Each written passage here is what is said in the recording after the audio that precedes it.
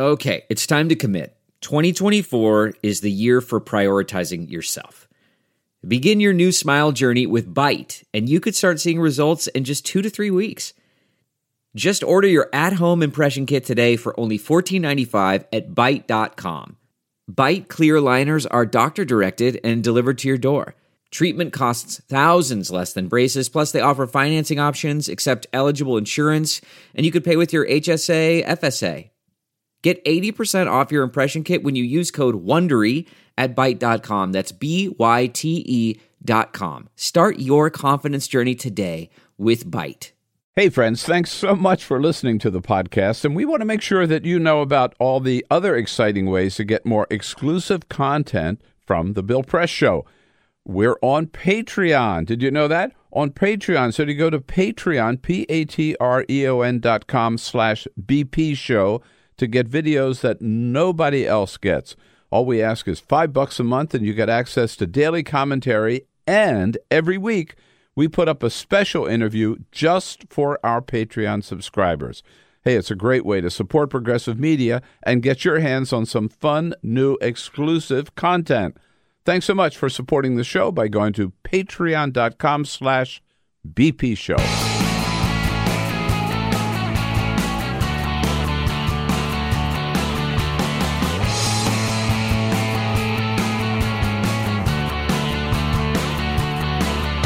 Giving you everything you need to fight the Trump administration.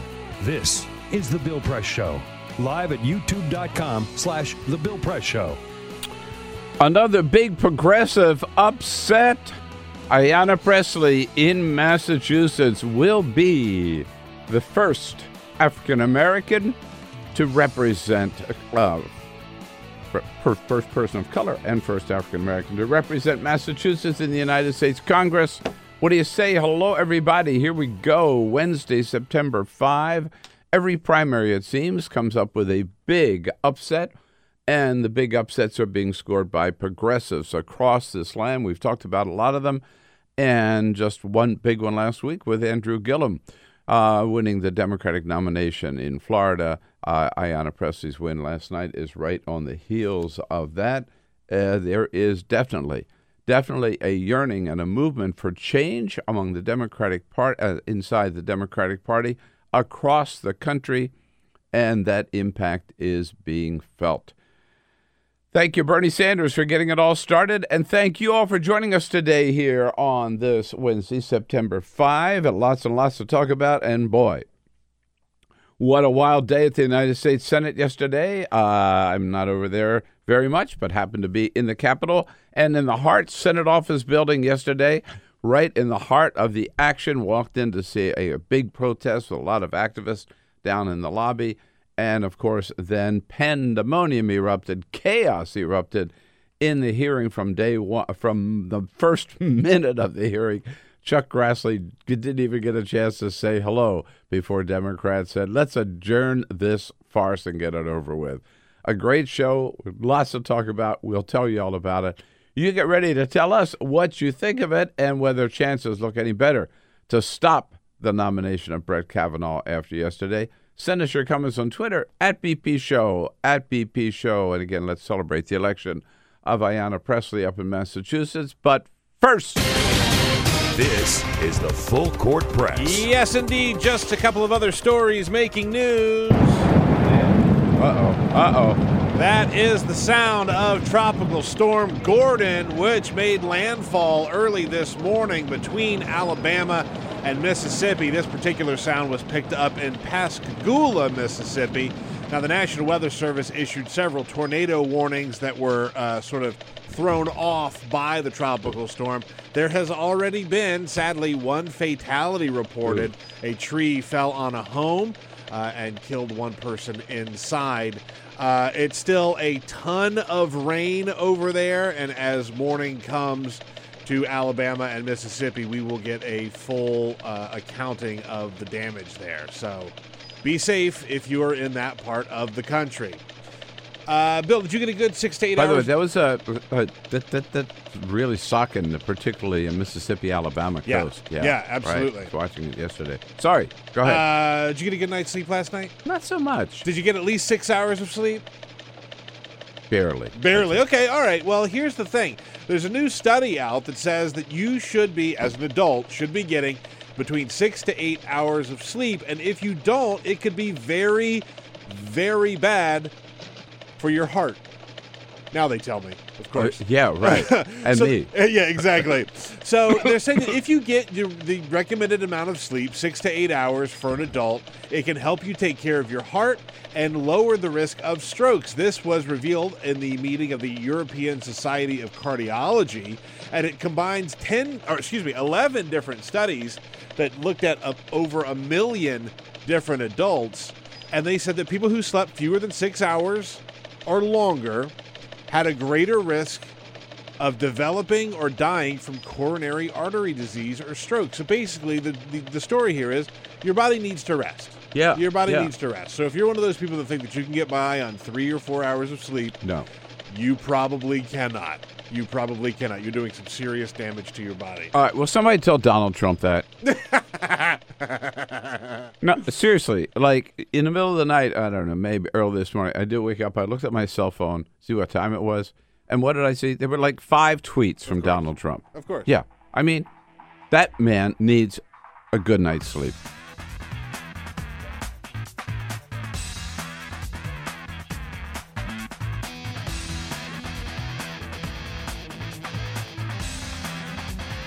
This is the Bill Press Show.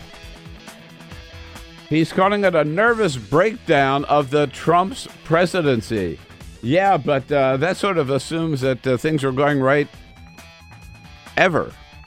Not even from the beginning. Talking about Bob Woodward's new book, of course, called Fear. And we all live in fear of what other damage Donald Trump could do in the White House. Hey, hello, everybody. What do you say? Happy Wednesday, September 5. Great to see you today.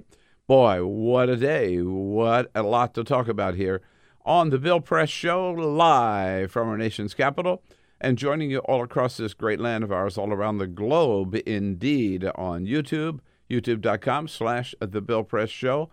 How about it? Looking at you, looking good there on Free Speech TV nationwide, and, of course, in the on Radio Land, Radio Row. Here we go. Statewide in Indiana on Indiana Talks. Great to see you today. And all through the greater Chicago area on the big progressive foghorn of Chicago called WCPT. We are proud to be your morning ride in the Chicago area, which Chicago is still reeling with a big announcement yesterday that Mayor Rahm Emanuel raised $10 million, put a campaign staff together, totally expected to run strong, and certainly the favorite for getting a third term as mayor of Chicago. Yesterday said, no, I've had it. Can't take it anymore. I'm throwing in the towel. I'm not going to run for re-election. By the way, all you good folks out in Chicago, Lori Lightfoot is running for a mayor of Chicago. And if all goes well, cross your fingers, she'll be in studio with us here next week. I believe, Peter, Monday on the Bill Press Show. Looking forward very much to that. Oh, man, so much to talk about today. Yes, indeed, the Brett Kavanaugh hearing yesterday got off to a roaring start, an explosive start in the Senate Judiciary Committee.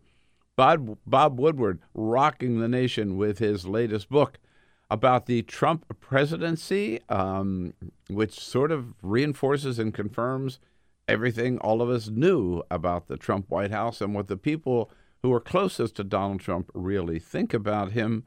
An incredible big victory yesterday, progressive win up in Massachusetts, where a newcomer, Ayanna Pressley, unseated a 10-term Democrat, good guy, Mike Capuano.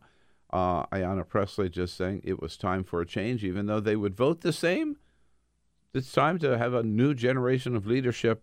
And the people of the 3rd Congressional District in Massachusetts said, yes, yes, yes. And as Peter mentioned earlier, Tropical Storm Gordon slamming the Gulf Coast. So lots and lots and lots to talk about. Yeah, let's start just a little bit with just reflecting on what happened up in Massachusetts. This is a solid Democratic district. It's interesting. It's so solid. This is the district that John F. Kennedy held. The 3rd Congressional District in Boston. so solid that there is not even a Republican candidate on the ballot. The Republicans just said, look, we can't win this. We're not even going to pretend to ever win this. Who do they think they are? Democrats? Yeah, right. That's what Democrats used to do. Yeah, right. Mike Capuano, he's a good guy. He's been a good Democrat. It's a great vote. He was expected to be in the leadership the next time around. But here, yet again, we see evidence of the fact of this resurgence and this yearning for change, which is particularly being led by the progressive forces in the Democratic Party. All, again, a spillover, a result from the Bernie Sanders campaign in 2016. We saw it at the DNC meeting last week, where they accepted Bernie's ideas on change with the party structure and the way the primaries are held. And we've seen it in race after race after race, where there have been surprising progressive Democratic victories in Georgia with Stacey Abrams, in Maryland with Ben Jealous, nominee for governor, in Florida last week with Andrew Gillum winning the Democratic nomination for governor, up in Queens with Alexandria Ocasio-Cortez and knocking off Joe Crowley, another good guy, longtime Democrat, but just sort of had lost out of touch with his district. We saw it out in New Mexico. Deb Haaland, who will be the first Native American woman ever to serve in the United States Congress. And Ayanna Pressley will be, as I say, no competition, she will be the first African American to represent Massachusetts in the United States Congress and the first person of color. Yesterday, and her message was again, Capuano's a good guy. He votes the right way. We will both cast the same votes. It's not a difference of left or middle of the road or left or right. It's two lefties, but she's saying the Democratic Party needs top to bottom, new blood, new faces, new leadership, new energy, and that's what she represented in the race. And people in Massachusetts said again, yes, this is your turn. Hugely significant. You cannot deny there's a progressive wave that is sweeping the Democratic Party. Yeah, and the other thing about this is, as many people that have covered this, is she's not some unknown entity in that area, right? She's pretty well known in that district. Right. But to your point, it is sort of like, hey, look, again, Capuano, good guy. He's an old white guy. Yep. He's an old white guy. Yeah. And that's just not what the party is anymore. I mean, there's certainly room for old white guys in the party, but that's just not indicative. That's not like how the entire party looks anymore. And without naming names, you can look across the leadership of the Democratic Party and say there are some wonderful, wonderful people there who have done a great deal for the Democratic Party, who are incredibly gifted, talented, vote the right way on all the issues. But you know what? It's time for them to step aside. That was her message up in Massachusetts, and again, the people of Massachusetts Third said, absolutely right. And Mike Capuano, by the way, this was not a great big surprise, unlike Andrew Gillum. People I've talked to up there and stories that I've read said they could see this coming, and so could Mike Capuano. He was ready for it last night, and very graciously he congratulated Congresswoman-to-be Ayanna Pressley. This is okay. America is going to be okay. Ayanna Pressley is going to be a good Congresswoman, and I will tell you that Massachusetts will be well served. Yeah, what? Good for him. Yeah, he had a good run. Yeah. He had a great run. 10 terms in the United States Congress, and I think he stepped aside with class, and he said, by the way, I'll tell you where I'm heading. Come on down. You're all invited down to the Caribbean to have a drink on the beach with me. I love that. All right. Yeah, let's head off, man. Get out of here. And Ayanna says, here, again, this is so important. I hope Democrats are listening to her message.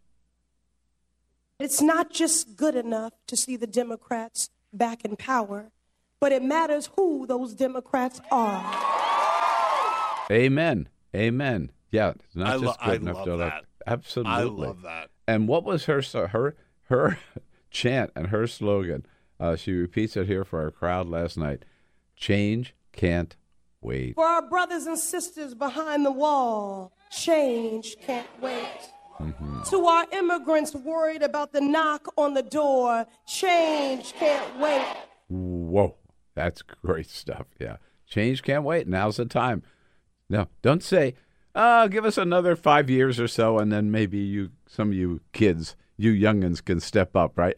No, we want it now. We deserve it now. We're going to take it now. It's great to see some of these candidates out there, like Ayanna Pressley or like Andrew Gillum or like Beto O'Rourke in Texas. Beto O'Rourke, I should have mentioned him. Yeah, of course. He's up against the most despicable member of the United States Senate. Exactly, but it's great to see these people that are running as Democrats pick up on the good parts of Barack Obama and the inspiring parts of Barack Obama, but take it even farther. Right? Actually putting real, serious, hard, progressive politics into play here instead of trying to, we're not going to, Barack Obama, we're going to work across the aisle. It's a purple America. There are no red.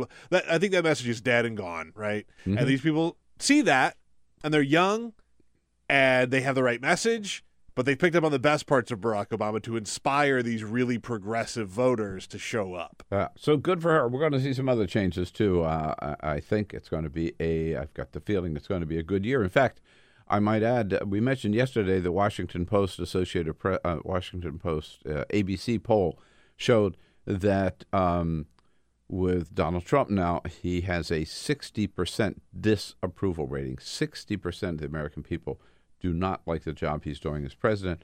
One other aspect of that poll was released yesterday in terms of who do Americans, this is the overall poll, not district by district, but overall, who do you want to take back control of the House in November? And nationwide, it came out with a 14% advantage for Democrats. 52% said Democrats, 38% said Republicans. Significant because in January, there was just a 4-point difference in that poll. Now, overwhelmingly, people are saying, throw the Republicans out, put the Democrats at least in charge of the House, if not the House and the Senate. Speaking of the Senate, yes, had a rare opportunity to go by to the Senate yesterday in the Hart Office building, and walked into the middle of a great, big, huge rally in the lobby of opponents to the nomination of Brett Kavanaugh. The hearing was going on up on the second floor. We'll get to that just a second. But there in the lobby of the building was our good friend Ben Wickler from MoveOn.org, who would organize the entire thing. Nice. And there's a whole group of activists there. I tweeted out, I hope you saw that. You should follow me on Twitter if you don't already.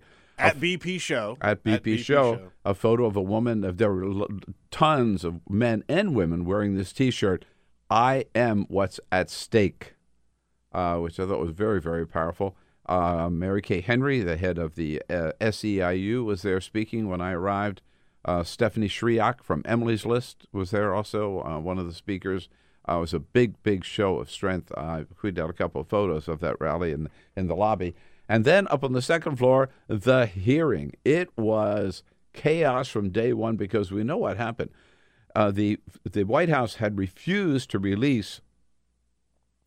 But they put I forget his name now, but they put some guy who used to work for Kavanaugh in the White House in charge of deciding what documents would be released and which were not. So the hearing, the day before the hearing ends, was still 100,000 pages of documents they refused to release. And then in the middle of the night, around midnight, the middle of the night before the hearing, they released some 42,000 pages of documents overnight, night before last, which was ridiculous. And I mean, there was no way that members of that Judiciary Committee could review those documents and be ready for that hearing, which started at 9:30 yesterday morning. And Democrats wanted to make that point and insisted that the hearing be delayed, rightfully so, until they had a chance to review the evidence. It started out, Chuck Grassley didn't even get to say hello, to finish his hello before Senator Kamala Harris starts it off. Good morning. I welcome everyone to this confirmation hearing on the nomination of Mr. Chairman. Brett Kavanaugh. Mr. Chairman. to serve as Associate Justice. Mr. Chairman, on the I'd like to Supreme be Court recognized of the for a United question States. before we proceed. And, of course, Chuck Grassley said, you're out of order. He wouldn't recognize her. He kept going on. And then every Democrat, one by one, they stepped in and they kept up the same drumbeat. Cory Booker saying, why can't we delay this? Why can't we do our homework first? Why the rush? What is the rush? What are we trying to hide by not having the documents out front? What is with the rush? What are we hiding by not letting those documents come out? Yes. I love the gavel behind him as he talks. They just don't care. Grassley's just banging the gavel. Nobody's paying any attention to him. And he and Senator Corey and Senator Grassley get into it again. As one civil rights activist, I think it was Stokely Carmichael, used to always say, constitute. I can only say 3/5 of the word. Senator Booker. I'm almost done, sir. Okay, go ahead. That's the best. He's sort of give it up, right? And, yeah. By the way, you talk about change in leadership, right, with the Democrats. If you wanted to see a display of someone who needs a change in leadership, Chuck Grassley trying to lead that yesterday was a debacle. No, totally. And, of course, they kept having to interrupt. Not just were the Democrats on the committee pressing the point of, we don't have enough time to do all our homework. We're rushing this. This is out of order. But the room was peppered with protesters. They arrested some 70 people. The protesters were very well organized. They would slip in, get arrested, then somebody else would slip in, take their seat. Code Pink was very well represented yesterday. Code Pink was very well represented. They were polite, but they were protesting. So, Republicans, this is terrible. How dare anybody protest? John Cornyn says, mob rule. This is the first confirmation hearing for a Supreme Court justice I've seen, basically, according to mob rule. Yeah, mob rule, right. Dick Durbin had the best answer for that, I thought. What we've heard is the noise of democracy. Yes. The noise of democracy. That's what it's all about, John Cornyn. You wouldn't recognize it, of course, if it hit you between the eyes. Back to those documents, I thought the other interesting exchange was with Chuck Grassley saying, what do you mean? Why are you upset about these 42,000 pages of documents, or 45,000, whatever it was, that dropped in the middle of the night last night? Our staff has reviewed them all. The majority staff began reviewing the documents as soon as they arrived, and has already completed its review. And Sheldon Whitehouse says, that doesn't pass the BS test. For the record, that's a rate of 7,000 pages per hour. That's superhuman. Yeah. Oh, yeah. Gotcha. The idea that busted. Seriously. The idea that Chuck Grassley probably can't even tie his own shoes. The idea that he's going to read all those documents on the evening of Labor Day. Yeah. Get out of here. Right. It's crazy. That the staff did, No. No way. No way. Yeah. By the way, I thought Senator Whitehouse did a great job yesterday. His statement, he went through, I never heard this phrase before, but it's a great phrase. He went through to make the point about how far to the right Kavanaugh would take the court. Senator Whitehouse reviewed the decisions made by a 5-4 vote under the Roberts Court, and he called them the Roberts Five. The Roberts Five. Look what the Roberts Five has done to workers. Look what the Roberts Five has done for voting rights. Look what down the list. Look what the Roberts Five has done for women's rights. And he said, you take all of that, and it's going to be even more extreme if it gets to a Kavanaugh on the court. But of course, the Republicans picked up one more vote yesterday when Governor Ducey of Arizona, who could have put a McCain kind of maverick independent Republican on the in the Senate to fill out the term of John McCain. Instead, he took the safe route, a conservative former senator, served for 18 years, John Kyle. No doubt about it, Doug Ducey said, this is why I want Kyle in there, because he'll be a vote for Brett Kavanaugh. Now, Senator Kyle can cast a vote for Kavanaugh's confirmation. Yeah. Kind of no surprise, but a disappointment, and we thought we knew something. There was no way Ducey was going to appoint anybody who would not vote for Kavanaugh. That was I'm sure that was a deal ahead of time. And the other big news yesterday, you have no doubt heard, there is yet another book out about the Trump White House, book by nation's best investigative reporter, Bob Woodward of Woodward Bernstein Watergate fame, of course. He's written, I don't know, maybe this is 15 or 18 books about every American president since Richard Nixon. This one is called simply Fear, Donald Trump in the White House. It comes out next week, and it is explosive in what it says. And, it's very, very, very much echoes of the Michael Wolff book, Fire and Fury, in terms of comments about Donald Trump by the people closest around him. And the reports in this book are just devastating. Among them, Gary Cohn, former economic advisor, and Rob Porter, the former staff secretary for the president, actually would steal documents. They were so distrustful and worried of the president and worried about what crazy things he might do, that they actually would steal documents from his desk so he couldn't see them or couldn't sign them, including one letter that ended a trade deal with South Korea. He wanted to sign it. They were afraid he might sign it. They thought it would be a disaster. They stole the letter. And by the way, Trump never signed it and never even realized it was missing. He has no idea what he's doing. He has no idea what he's doing. No. Right. Sometime he had ordered it. Somebody delivered it. They saw it. They didn't like it. They just stole it. Donald Trump never even knew the difference. I mean, just think about all the different people jockeying for and vying for the attention of Donald Trump in the White House, right? Like if Stephen Miller has some terrible thing that he wants, all he has to do is draft it and just find a way to get on the president's desk. It's not like it's an organized business type environment that we're used to seeing, even with George W. Bush, who did a lot of terrible things and was a war criminal, but also ran a fairly tight ship in the White House. Right. And meanwhile, again, we learned in Michael Wolff's book, Fire and Fury, that at one point H.R. McMaster, who's now the National Security Advisor, called the president an idiot, a dope, and a man with the intelligence of a kindergartner. And according to Michael Wolff, and Rex Tillerson never denied it, he called the president after a meeting at the Pentagon an effing moron. There's more of that in Bob Woodward's book. According to Bob Woodward, John Kelly actually called Trump an idiot who had gone off the rails and now says, we're in crazy town now. This John Kelly, the chief of staff. I love how John Kelly also said, this is the worst job I've ever had. And then he said, this is the worst job I've ever had. Which I love. It gives me a little bit of pleasure knowing that he's miserable. John Dowd, former attorney, is no longer an attorney, according to Woodward, told Trump that if he went ahead and testified to Robert Mueller, he'd be wearing an orange jumpsuit. And he also reportedly called him an effing liar. Secretary Mattis ignored,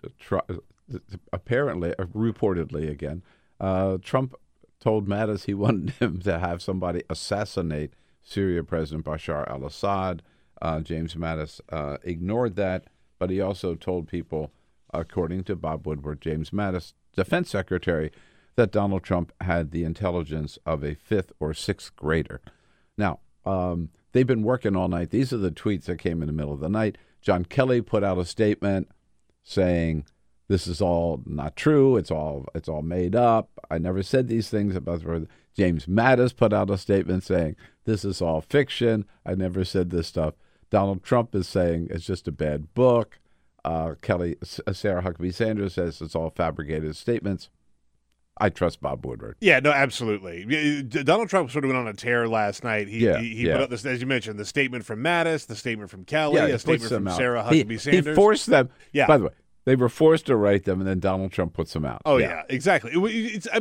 This is how he governs. Yeah, they wrote a statement, they gave it to him, and then he tweeted out a screenshot of it. But then, of course, he had to put his own thing on it. He tweeted last night, "The Woodward book has already been refuted and discredited by General Secretary of Defense James Mattis and General Chief of Staff John Kelly. Their quotes were made-up frauds, a con on the public. Likewise, other stories and quotes. Woodward is a dim operative. Notice timing."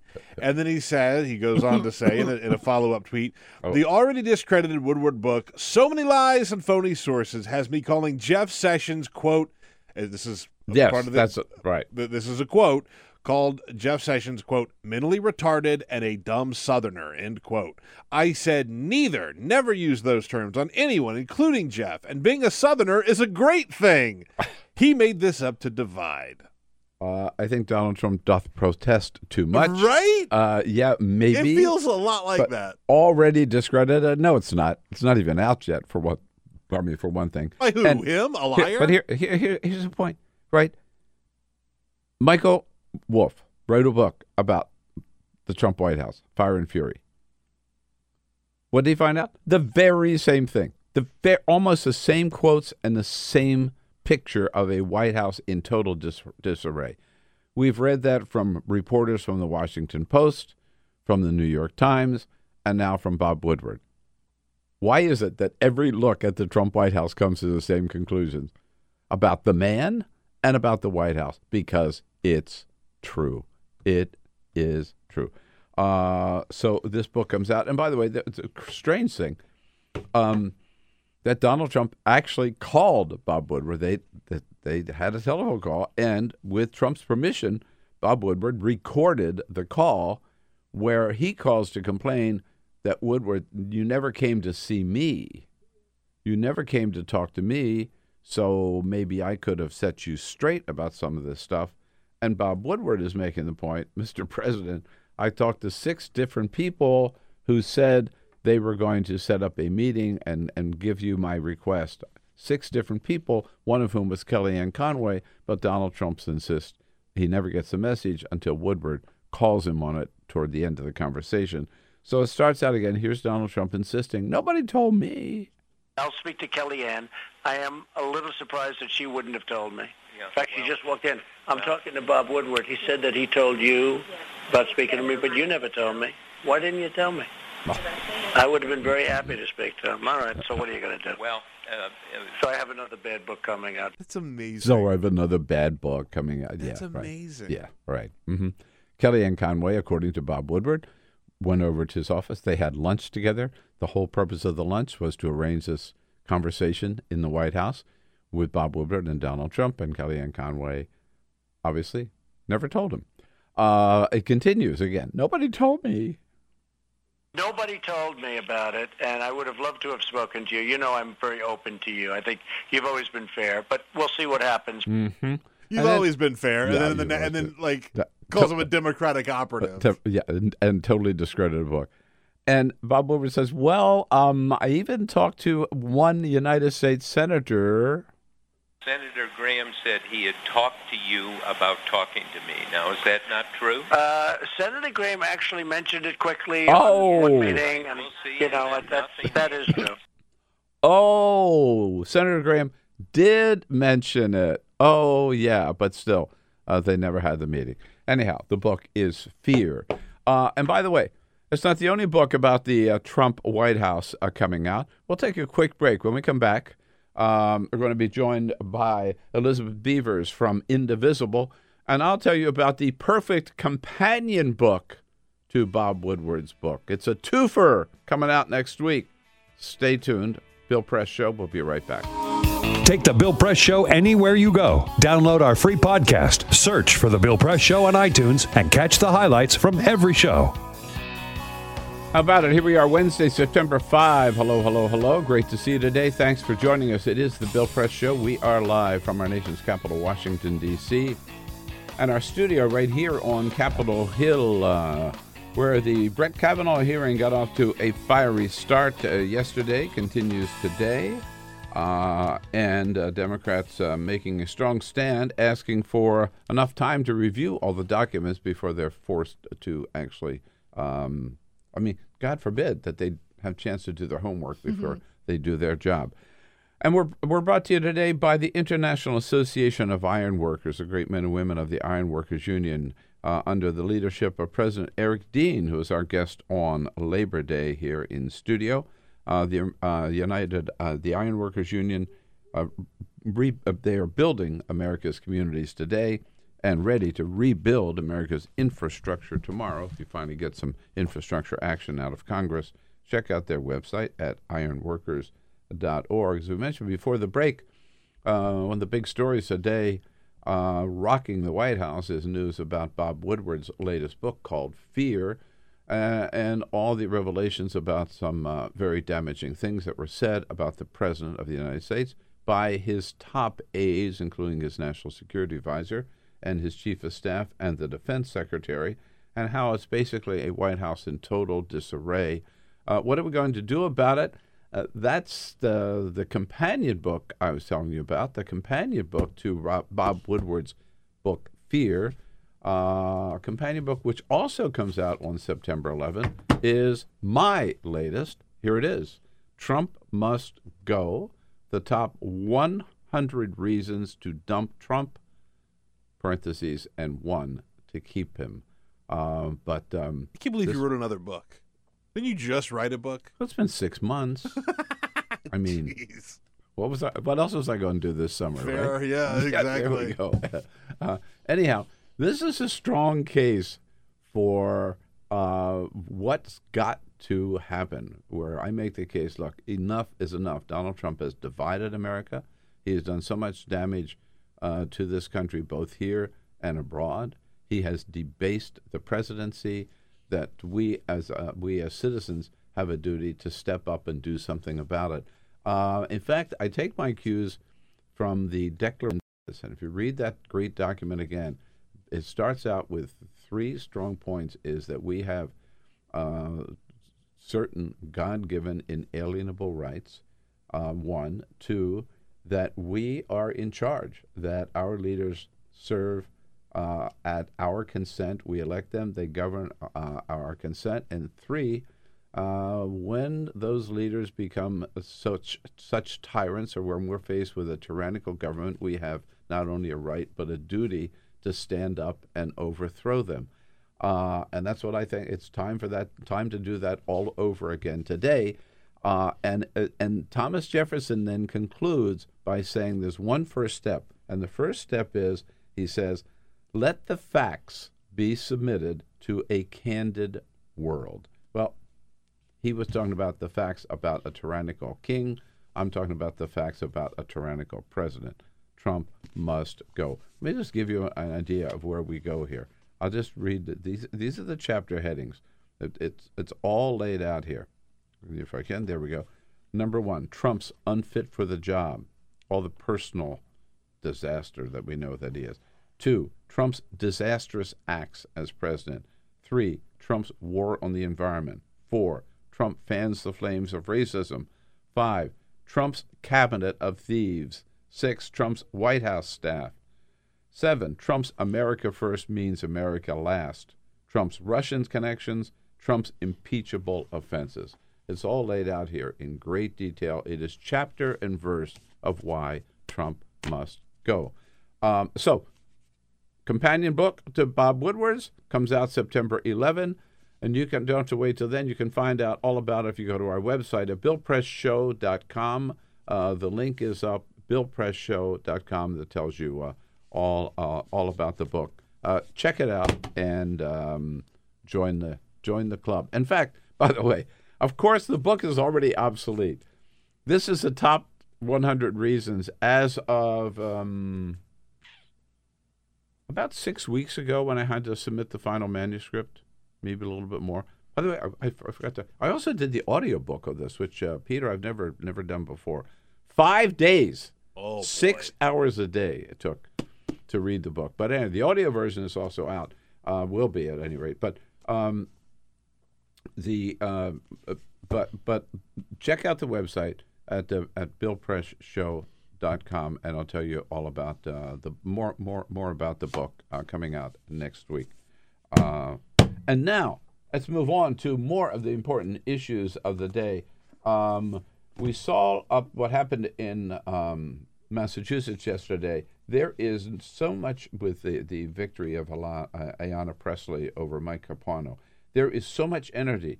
There is so much just momentum on the progressive side of the Democratic Party today. It's so exciting. We saw it in Florida last week. We've seen it in Georgia. We've seen it in Maryland, in the Queens, all across the country, and last night in Massachusetts. And one of the organizations that is in the forefront of getting people involved and getting people committed is Indivisible. Great organization. We've talked to some of the leadership before.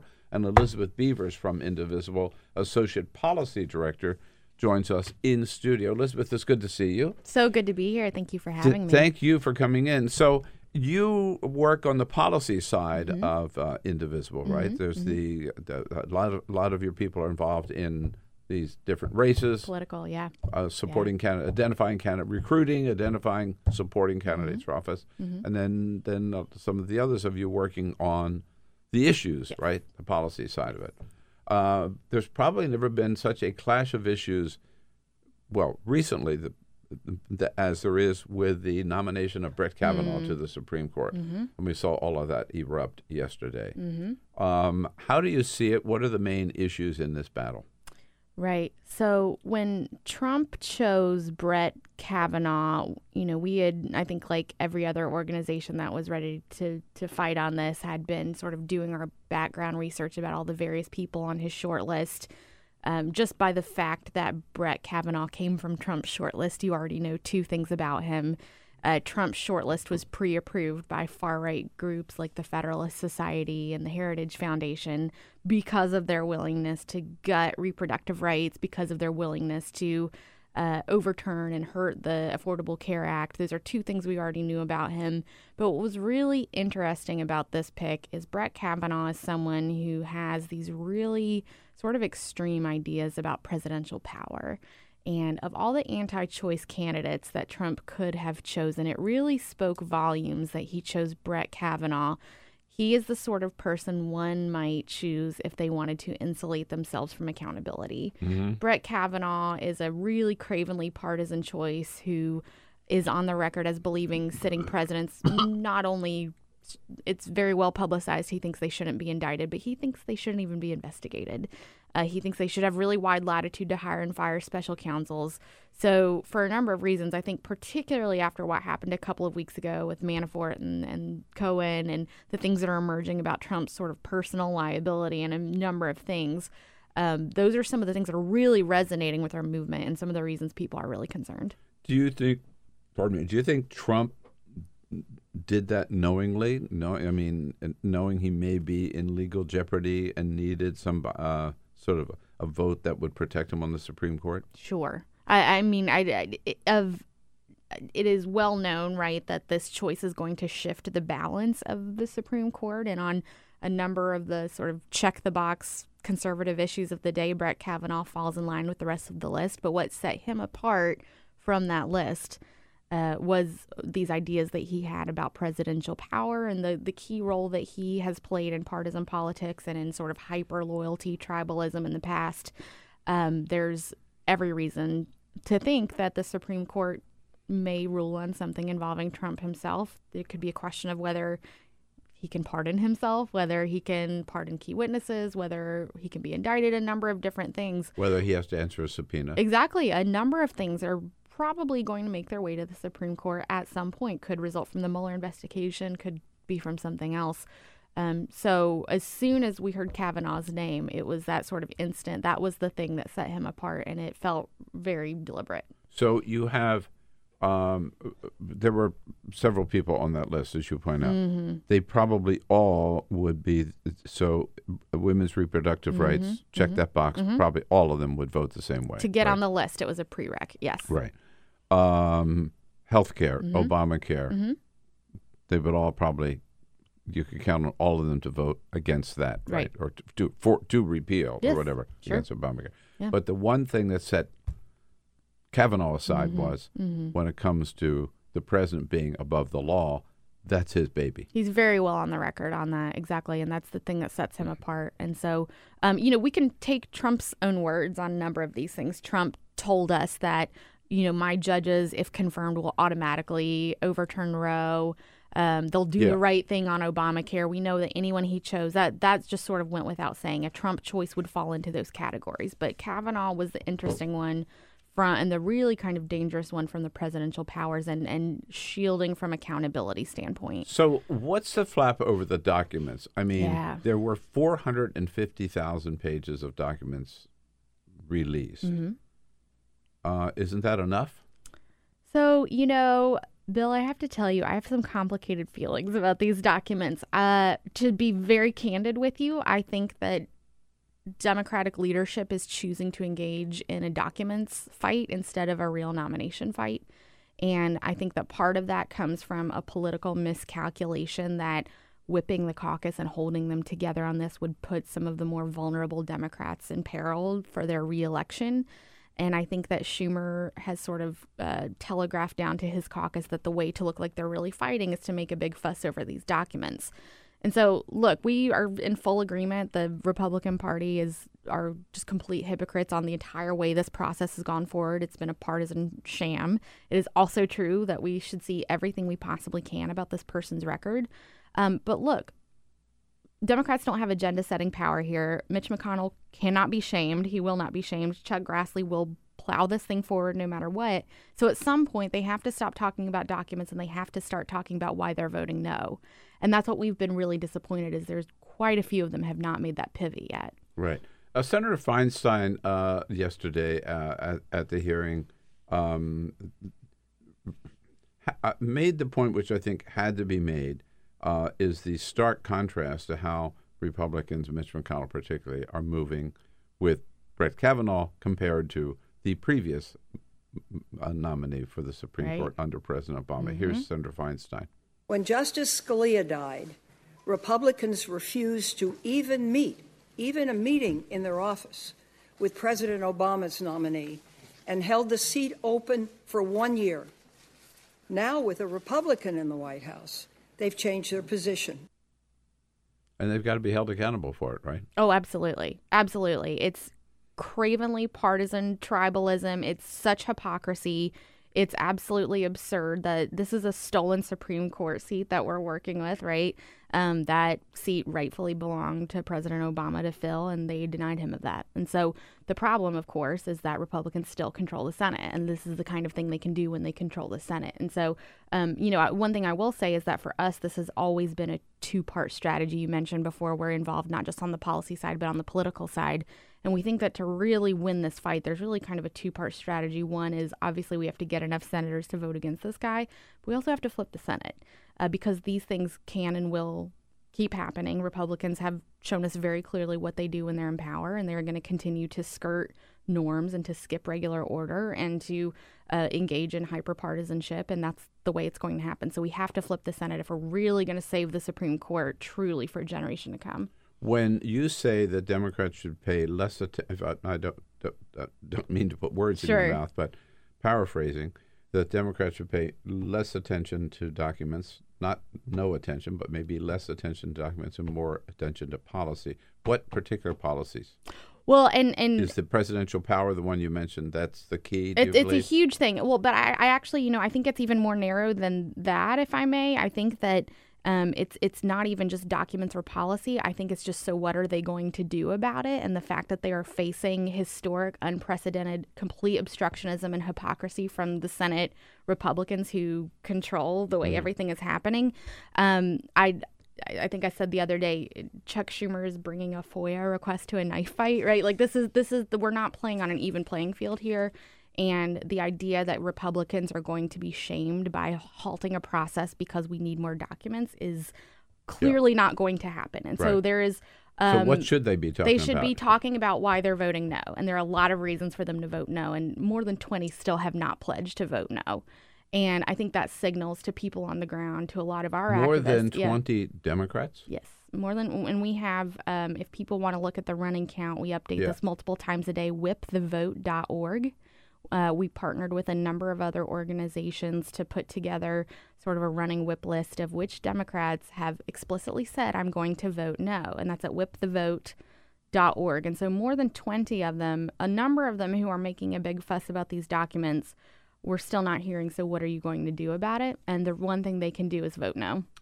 Peter, why don't we check, while we're talking, if you might check that list. It'd be interesting to see who's on the list of those who have not. Who's missing? Yeah, for sure. Whipthevote.org. Maybe we can put some pressure. Terrific. Put some pressure on, too. So what are you doing with your members around the country? How many members does Indivisible have now? We're still trying to get a good number on that. There are thousands of groups. There are more than 5,000 groups across the country. Really? Mm-hmm. Indivisible groups? Yep, yeah.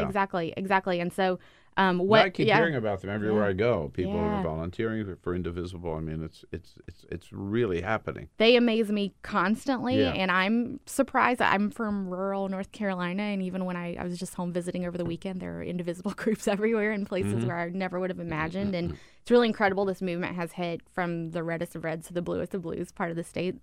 So for the states. And so what we've done is we've tried to encourage people to stick with our theory of change, which is organize locally, show up in person, focus on your member of Congress, and make a really clean and clear ask. And the whole time our ask has been, tell us you're going to vote no. We want to hear that you're going to vote no. And I think a lot of people are comparing this, rightly in some ways, wrongly in other ways, to the healthcare fight that happened last year. And trying to compare energy levels or, just the way things went out. And, on the healthcare fight, Democrats lined up in opposition almost from day one. It was very clear that Democrats were ready to fight. They were going to work to save our healthcare. They could be counted upon to vote no, and so we could focus on potentially flippable Republicans to have a shot at winning. And that's been a significant disadvantage from an organizing standpoint this time, is because there are so many Democrats who still have not said no. It makes it way harder to get someone's like Susan Collins. What the hell are they waiting for? Yeah, it's a good question. By the way, CNN has compiled a big list of all the people who have not taken a stand or have not said no, and a lot of them, shockingly, are red state Democrats. Yeah. Bill Nelson, John Tester, Joe Donnelly. But there are also people like Tammy Duckworth, Brian Schatz, Tammy Baldwin. So it's sort of all over the place. So I think if you take a look at our list from whipthevote.org, we actually had Brian Schatz come out in opposition just yesterday. Oh, right. Which is really great. Right. And I do want to say Tammy Baldwin is out. So if you take a look at our list, I think what's really surprising is actually most of them are not red state Democrats, and most of them are not on the Judiciary Committee. And that has been a consistent thing we've heard. Well, Judiciary Democrats, people on the committee, they have to withhold their position in order to have leverage on these documents, which is silly because they don't have any leverage on these documents, and these documents are not going to happen. They're not going to get these documents. And here's the thing. We already know plenty about this guy to justify a no vote. Right. Yes, we need to see his full record if at all possible, but the Republicans are clearly not going to give us that. So the next step is then to say you're going to vote no. So there are a number of people. I believe Mark Warner's not out yet. Again, it was surprising that we just got Brian Schatz yesterday from a very safe place in Hawaii, who is not at all in jeopardy of coming out in opposition. There are a number of folks still on the Judiciary Committee. There are a few others. So we started last week with, I think, 24 who still hadn't come out, and we're down to about 22 now, I think. But still, like Tammy Duckworth, I don't understand. I mean... Tammy, so... I'm not sure if she's actually on our list as someone who hasn't come out yet. So if we look at whipthevote.org, and we've got a link to our spreadsheet there, there are quite a few there. Right. So what does this say overall then about the leadership of the Democratic Party from the point of Indivisible? I mean... Yeah, this is... Individuals on the left and progressives, but not necessarily the same as the DNC, right? Or... No, not at all. Right. Yeah, right. We're independent progressives. Independent progressives. So when you look at the leadership of the Democratic Party, you're satisfied, or you think it needs a shakeup, or? We're incredibly dissatisfied. We're disappointed and we're frustrated. This is not the first fight that is going to shape millions of people's lives that Chuck Schumer has decided to wholly sit out. And from a number of fights this year, there was a banking deregulation bill that made its way through the Senate. Schumer chose not to whip the caucus to hold back Wall Street. There were a couple of cabinet battles that were totally winnable if the Democrats just stood together. Gina Haspel for CIA director was one, someone who not just was involved in torture memos, but actively was in the field helping to torture people during the Bush administration. Right. Yeah, she was in charge of one of those prisons. Should have been a pretty, low-hanging fruit for Democrats to oppose, but instead we lost 7 Democrats on that fight, and Chuck Schumer chose to not whip the vote. That's why we titled the site the way we did. And so there were a number of fights that he has just chosen to completely sit out. And so, we think that, it's totally inexcusable. These things are going to affect millions of people's lives this is the Supreme Court. Everything runs through the Supreme Court. It's going to affect us for a generation to come. But also, we really do think it's a political miscalculation. He seems to be approaching this from a strategy that red state Democrats have to do what they're going to do, and we're just going to let them do what they need to do to get reelected. And something we think he's missing there, and part of this, nearly 24 Democrats who haven't come out, is that those more vulnerable Democrats need political cover to take something that may or may not be a bold vote. Now, I think it's debatable if this is really that bold of a vote for them back with their base, if this is really something that would swing their election. I think there's a lot of polling to suggest otherwise. I've made that point several times. But if we're waiting on, Joe Manchin to come out in opposition, but we still don't have Brian Schatz, why would that happen, right? Or even further beyond that, if we're trying to swing Murkowski or Collins, why would they come out before 20 or so Democrats? So it's about momentum, and it's about political cover for those who might be a little more vulnerable. And that is literally his job as leader. And it's about Chuck Schumer getting some backbone. Indivisible.org is where to go, right? That's right. To check things out. Yes. Indivisible.org, and also you can check that whipthevote.org. Yes. Elizabeth, thanks for coming in. Thanks for having me. Great to see you. We'll be right back. This is the Bill Press Show. Hey friends, don't be a stranger. Keep up to date with all of the Bill Press Show happenings around the clock on social media.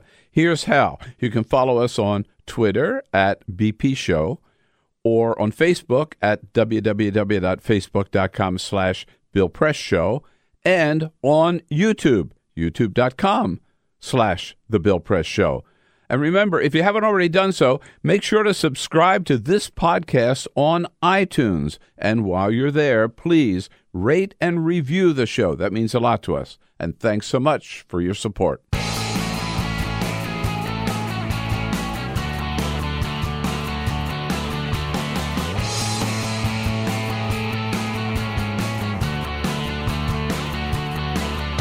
Giving you everything you need to fight the Trump administration.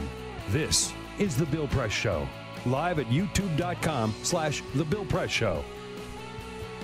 According to Bob Woodward, Defense Secretary James Mattis says Donald Trump has the intelligence of a 5th or 6th grader. And that was one of the nice things that the top aides of Donald Trump said about him. And one we can repeat on the air. Most of them we can't. What do you say? Hello, everybody. Great to see you. Here we go on a Wednesday, September 5. It is the Bill Press Show, and we are coming to you live, as always, from our nation's capital, where there was a lot going on yesterday, a really chaotic, explosive, and yet very exciting hearing of the Senate Judiciary Committee, the first day of hearings on the Donald Trump's nominee for the Supreme Court, Brett Kavanaugh, where Democrats said you're ramming this through, rushing it through before we even have a chance to consider all of the evidence. But Republicans just barreled ahead. At any rate, the Democrats did make their point. And a very exciting congressional race yesterday on the primary up in Massachusetts. Another big win for progressives with Ayanna Pressley knocking off 10-term Democrat, a good guy, Michael Capuano. But the people of that district just said it's time for a new generation of leadership. To take us through a lot of the issues of the day, we're pleased to welcome back to the studio our good friend from the Democratic National Committee, Communications Director, Xochitl Hinojosa. Hinojosa. Hinojosa. Yeah. Hinojosa, sorry. No worries. It's a mouthful. It is a mouthful. So nice to see you, Xochitl. Nice to see you too, Thanks Bill. so much for coming back Thanks in. for Okay, having me. lots to catch up on for sure. Yes. And we want to hear from you and your comments on Twitter at BP Show. But first, This Peter is Ogburn the Full here. Court Press. Yes, indeed. Just a couple of other stories making news. Bill, this is a wrong question for you, but have you changed your relationship with Facebook? I know you never really have been a Facebooker, but a lot of Americans are. But we Facebook. Yeah, It's we just do. that- The show has yeah. a Facebook Right, page. right. But a lot of people have My changed people the way. take care of Yes, exactly. You got people for that. A lot of Americans have changed the way that they use Facebook. In fact, a new survey came out from Pew Research Center that says that 42% of Facebook users have taken a break from the site in the past year. Now, this has a lot to do with privacy and Facebook sort of sharing your personal information. 42% said that they have taken a break from the site. In fact, 74% of those people say that they have taken a complete and total break from Facebook altogether. Others have said that they've just adjusted their privacy setting, or they've uninstalled the app from their phone, but they still check it on the website, things like that. But the bottom line is, we have become skeptical of the way that we use social media and the way that they share our information, and so less people are actually using Facebook the way that they used to. I think that's smart, and I think I agree. This is a sad story, by the way. BirdLife International just put out a new statistical analysis saying that there have been 8 different endangered birds, 8 species of endangered birds that are now extinct. Whoa. A lot of this has to do with the deforestation in South America, and again, 8 different types of tropical birds because of this, and they said these are the first extinct animals that we've had in this decade. So, or should I say this year? So, yeah, it's a bummer. It's a bummer. Also, Amazon yesterday, their value crossed the $1 trillion mark. Basically, what it comes down to, a lot of people want to buy what they're selling. Yeah. They're making a lot of They money. went over $1 trillion and they fell back, but still, they reached it. And only the second company to do so. The other is Apple. Yeah. Which was just last month. Yeah, right? just last month they did it. And Right. so they're saying, by the way, that Amazon really shows no signs of slowing down. So this could be the new normal. Neither does Apple. Neither does Apple.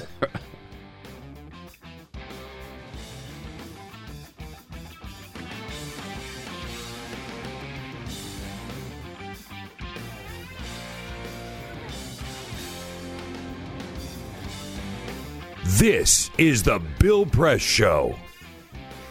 Yes, indeed. Explosive new book by Bob Woodward. You won't believe some of the things that John Kelly and James Mattis and others around the White House say about the man they work for. What do you say? Hello, everybody. It is Wednesday, September 5. Great to see you here. And welcome to the Bill Press Show as we come to you live coast to coast from our studio on Capitol Hill in Washington, D.C. Joining you every way we can, online, on YouTube, youtube.com/The Bill Press Show, all around the globe. Joining you coast to coast on television, on Free Speech TV, and how about it, out in the greater Chicago area, it's good to be with you on WCPT, the progressive voice of Chicago. And to welcome here in studio with us, the communications director of the Democratic National Committee, Xochitl Hinojosa, back to see us again and bring us up to date on some of the political news of the day. Xochitl, good to see you. Good to be with you. Thanks for We've having me. been following the president, who is very upset about this Woodward book called Fear, which comes out next week. While we were talking about it, I just noticed during the break, he tweeted yet again. He's been tweeting all night long about this. He forced James Mattis to write a statement denying the stuff that he's quoted as saying about the president, that he is has the intelligence of a 5th or 6th grader. And the president retweeted James Mattis' statement. Then John Kelly was forced to write a statement saying, I never called him an effing idiot. And then Donald Trump tweeted that out. Now he's saying, quote, isn't it a shame?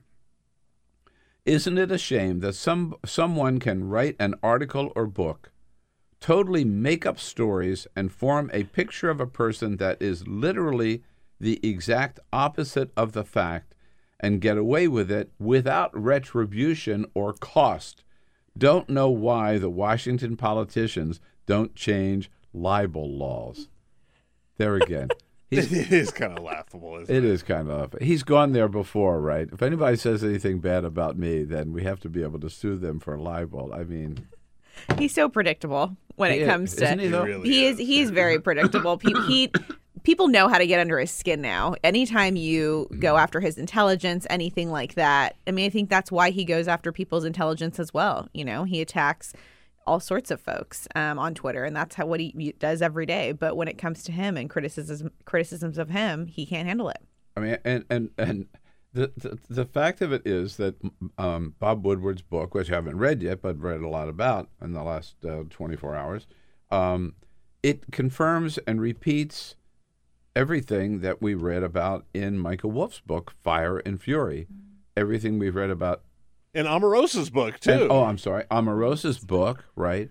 And anything we've read about the people who cover the White House for what basically I've observed in my time down there at the briefings, but those who cover it in more in depth with the New York Times and the Washington Post, it's the same picture. It's a White House. It's a person in charge who has no idea what he's doing, totally unfit for the job, totally unqualified, lost at sea, basically, and a White House that's in total disarray, total chaos. I mean, that is... Don't you see what's happening, Bill? Omarosa and Michael Wolff and Bob Woodward are all conspiring against the president. It's very clear. They're probably on the payroll of the DNC, aren't they? I mean, you would think, right? And all joking aside, I think that it's really frightening to me to see that our president is so thin-skinned. If you are a foreign leader or a leader, trying to go after our country, or, just take a look at our president, right? And it's something that he just continues to. Anytime that you attack him, anytime the media attacks him, it's crazy how much he cares about that versus the actual issues happening around our country. And it really just says a lot how former staffers from the White House are coming out and writing these books and also just spilling beans about him. You didn't see that in the Obama White House. You didn't really even see that in the Bush White House, right? And we're not even in the first term yet. So no, exactly. And as if the president didn't have enough to worry about, I want to give him something else to worry about, which is my latest book. It comes out next week. Speaking of a White House in disarray, what I say is we got to do something about it. My book is Trump Must Go.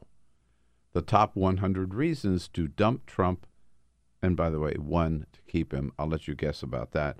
But this is an indictment. This is I make the case here, I think, with 100 ways of all the damage that Donald Trump has already done and all the reasons why enough is enough. We cannot stand this anymore. We've had 18 months of it. We can't take another 6 months, take another year, take another 2 years. No. Trump must go now. Check out our website, BillPressShow.com, to find out more about it. It comes out next week. It's I think it's very well documented, 200 pages of notes to back up everything. You want to make the case?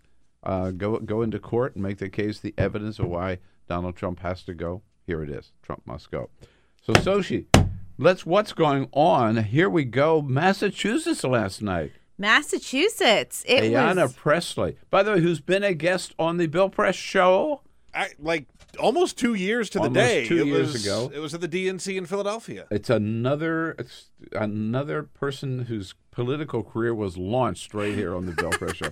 We take full credit for the fact that she had such a big win last night. But anyhow, she's great, and now she's going to be the next congresswoman from Massachusetts. Mm-hmm. Historic win. That is a historic win. Every folks were tweeting yesterday that, Tuesday, the main takeaway is that a woman won, and it was a young, diverse woman who won and is now going to Congress. But I think that's the takeaway now every Tuesday. I see that every Tuesday we are electing young, dynamic leaders who are diverse and represent our party. There was a tweet last night that made me laugh that was the Republican Party is getting older, right? And is getting older by the day, while the Democratic Party is getting younger by the day, right? And this happened last night. I think that a lot of people, were surprised. I wasn't surprised. I think that's a great thing. The fact that we are electing leaders that represent us and that represent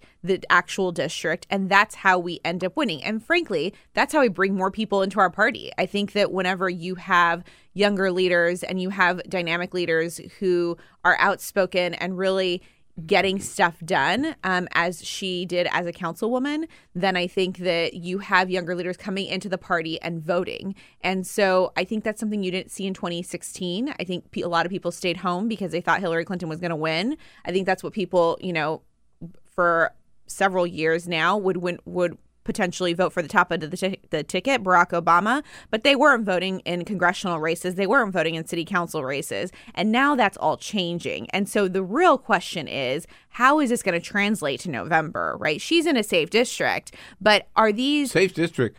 There's no Republican running against her. There is no There's Republican. Not even a Republican candidate. Yeah. She's that good.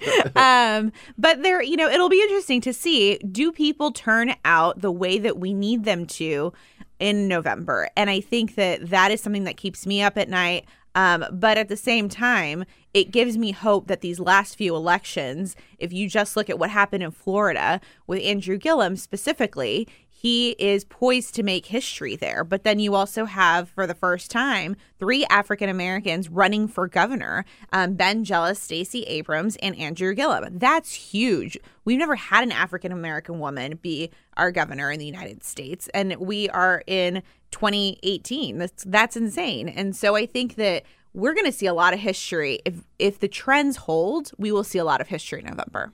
But I mean, across the board, it is very exciting. You mentioned Andrew Gillum, Stacey Abrams, Ben Jealous in Maryland.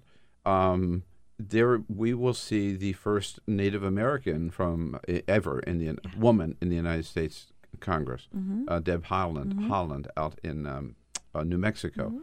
I forget her name now, but the first Muslim American woman from Minnesota who will win that race. And so the diversity and the youth, and particularly among women of the Democratic candidates, something's going on, right? I mean, something is there's no going doubt on. about it. Something is going on. And not only from where I'm from in Texas, we're sending 2 Latinas, Beto O'Rourke, and we're also sending 2 Latinas to Congress. And that hasn't happened before. A place like Texas, which is extremely diverse, has a large Latino population.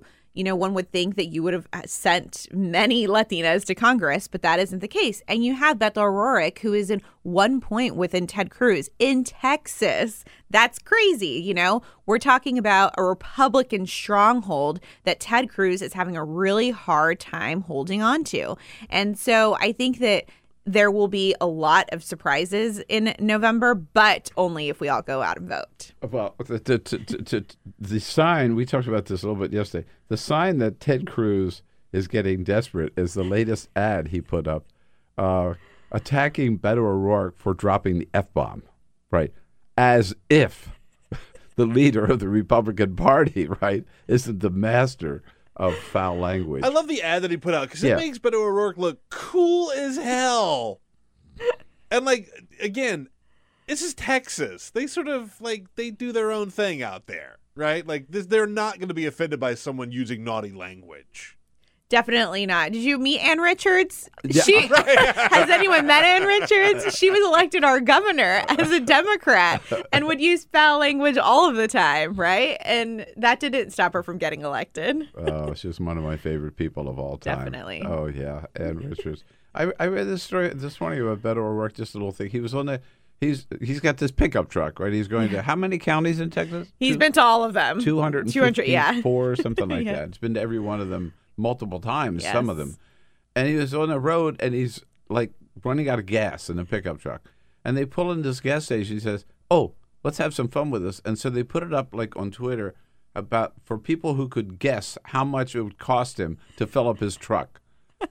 And it turned out to be $91.40. I don't know what kind of a truck he's got. It's stuck in my head. And then he asked people to say, "Okay, you want to make a contribution to help pay for my gas to get me to the next town and the next rally?" right? But he does that kind of creative, and people love it. It's just People love it. Real, yeah. you know? He filmed an ad on his iPhone. And then he's also driving himself around everywhere. I was talking to a reporter the other day, and they said the most fascinating thing is going on the campaign trail with him because he's doing call time. You know, he is, and then when he's not doing call time, he's driving himself everywhere. He doesn't want a staffer to drive him, giving interviews as he's driving. And he is someone who is he is determined to be the next senator of Texas. And I have never seen someone work so hard as Beto. I'll give a quick plug. We had Ben Terrace on the show from the Washington Post on Friday who just put his big piece up on Beto O'Rourke. That's probably the one I read. That's probably morning. The one you read. Yeah, we had Ben on the show right. last week, and he was talking about he spent a lot of time with him, and he said the guy is a machine. He's just a machine. Yeah. I want to come back to Ayanna Pressley for just a second because her message was very unusual. And she talked about it last night. You know, in the case of Mike Capuano, right? As a good guy, he's a great congressman, right vote. It's like nothing wrong with him. But he is another generation, and he's been around a while. And that was a point that Ayanna Pressley made, which I think has reverberates around the country, is she said last night to her crowd, you know, just voting for another Democrat is not enough. It's not just good enough to see the Democrats back in power, but it matters who those Democrats are. And she said, you know, the tradition has been sort of, well, we have to wait our turn, right? We have to let these guys serve as long as they want to. It's only when they're ready to step aside that we can make a move. She doesn't buy that. Here she is. Change can't wait. For our brothers and sisters behind the wall, change can't wait. To our immigrants worried about the knock on the door, change can't wait. Now's the time, right? Now's the time. Powerful that was a great message. Speech. Powerful message. Definitely. And I think that, and it goes to show why, you know, the Democratic Party, we had terrible losses in 2016. But I think that she is right. In order to bring these people back into the party and in order to win, you have to embrace that new generation and you have to embrace younger leadership. And we have record women running, right? And anytime you have a woman, especially a woman of color on the ballot, you see them winning. And so, and someone was telling me that it's not only women voting for women, but it's also men who are coming out and voting for women. Yeah. And this is a trend that a lot of people don't talk about, but it's not just that, you know, yes, women are marching the streets and they're running for office and they're voting in record numbers, but men also want to see women in power too. And so I think that this is a trend that is holding. And if I were Donald Trump, I would be terrified about this because he's the one that's sort of causing and is really motivating people to get out there and make their voices heard. So you mentioned turnout. There certainly the energy, the momentum is all on the left, I think, these days. But it does depend. If they don't turn out to vote in November, it's all a waste, right? What's the DNC doing to encourage people to what are you doing about voter turnout? So you know this, but during midterm elections, GOTV, you know this, but during midterm elections, we always see a fall in turnout. It's terrible. People historically, you always tend to see a drop off from the presidential elections. Will it be different this year? Well, that is what we're trying to do. And right now is what we've been doing is at the DNC is organizing in all 50 states. But not only that is getting people to commit to vote early on in the year. What we've noticed is when I go knock on your door or when I'm talking to you at the supermarket or however we're engaging voters, whenever we do that and we ask them, okay, will you commit to vote and sign this card here and to vote in November?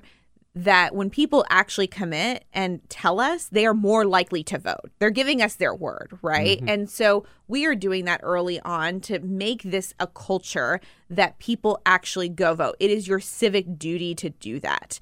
So that is how we are engaging people. We're also investing in a lot of these states that have critical elections, not only at the top of the ballot, but when you're looking down ballot races too, how can the DNC make get the biggest bang for our buck in some of these states? And so we have invested in Georgia.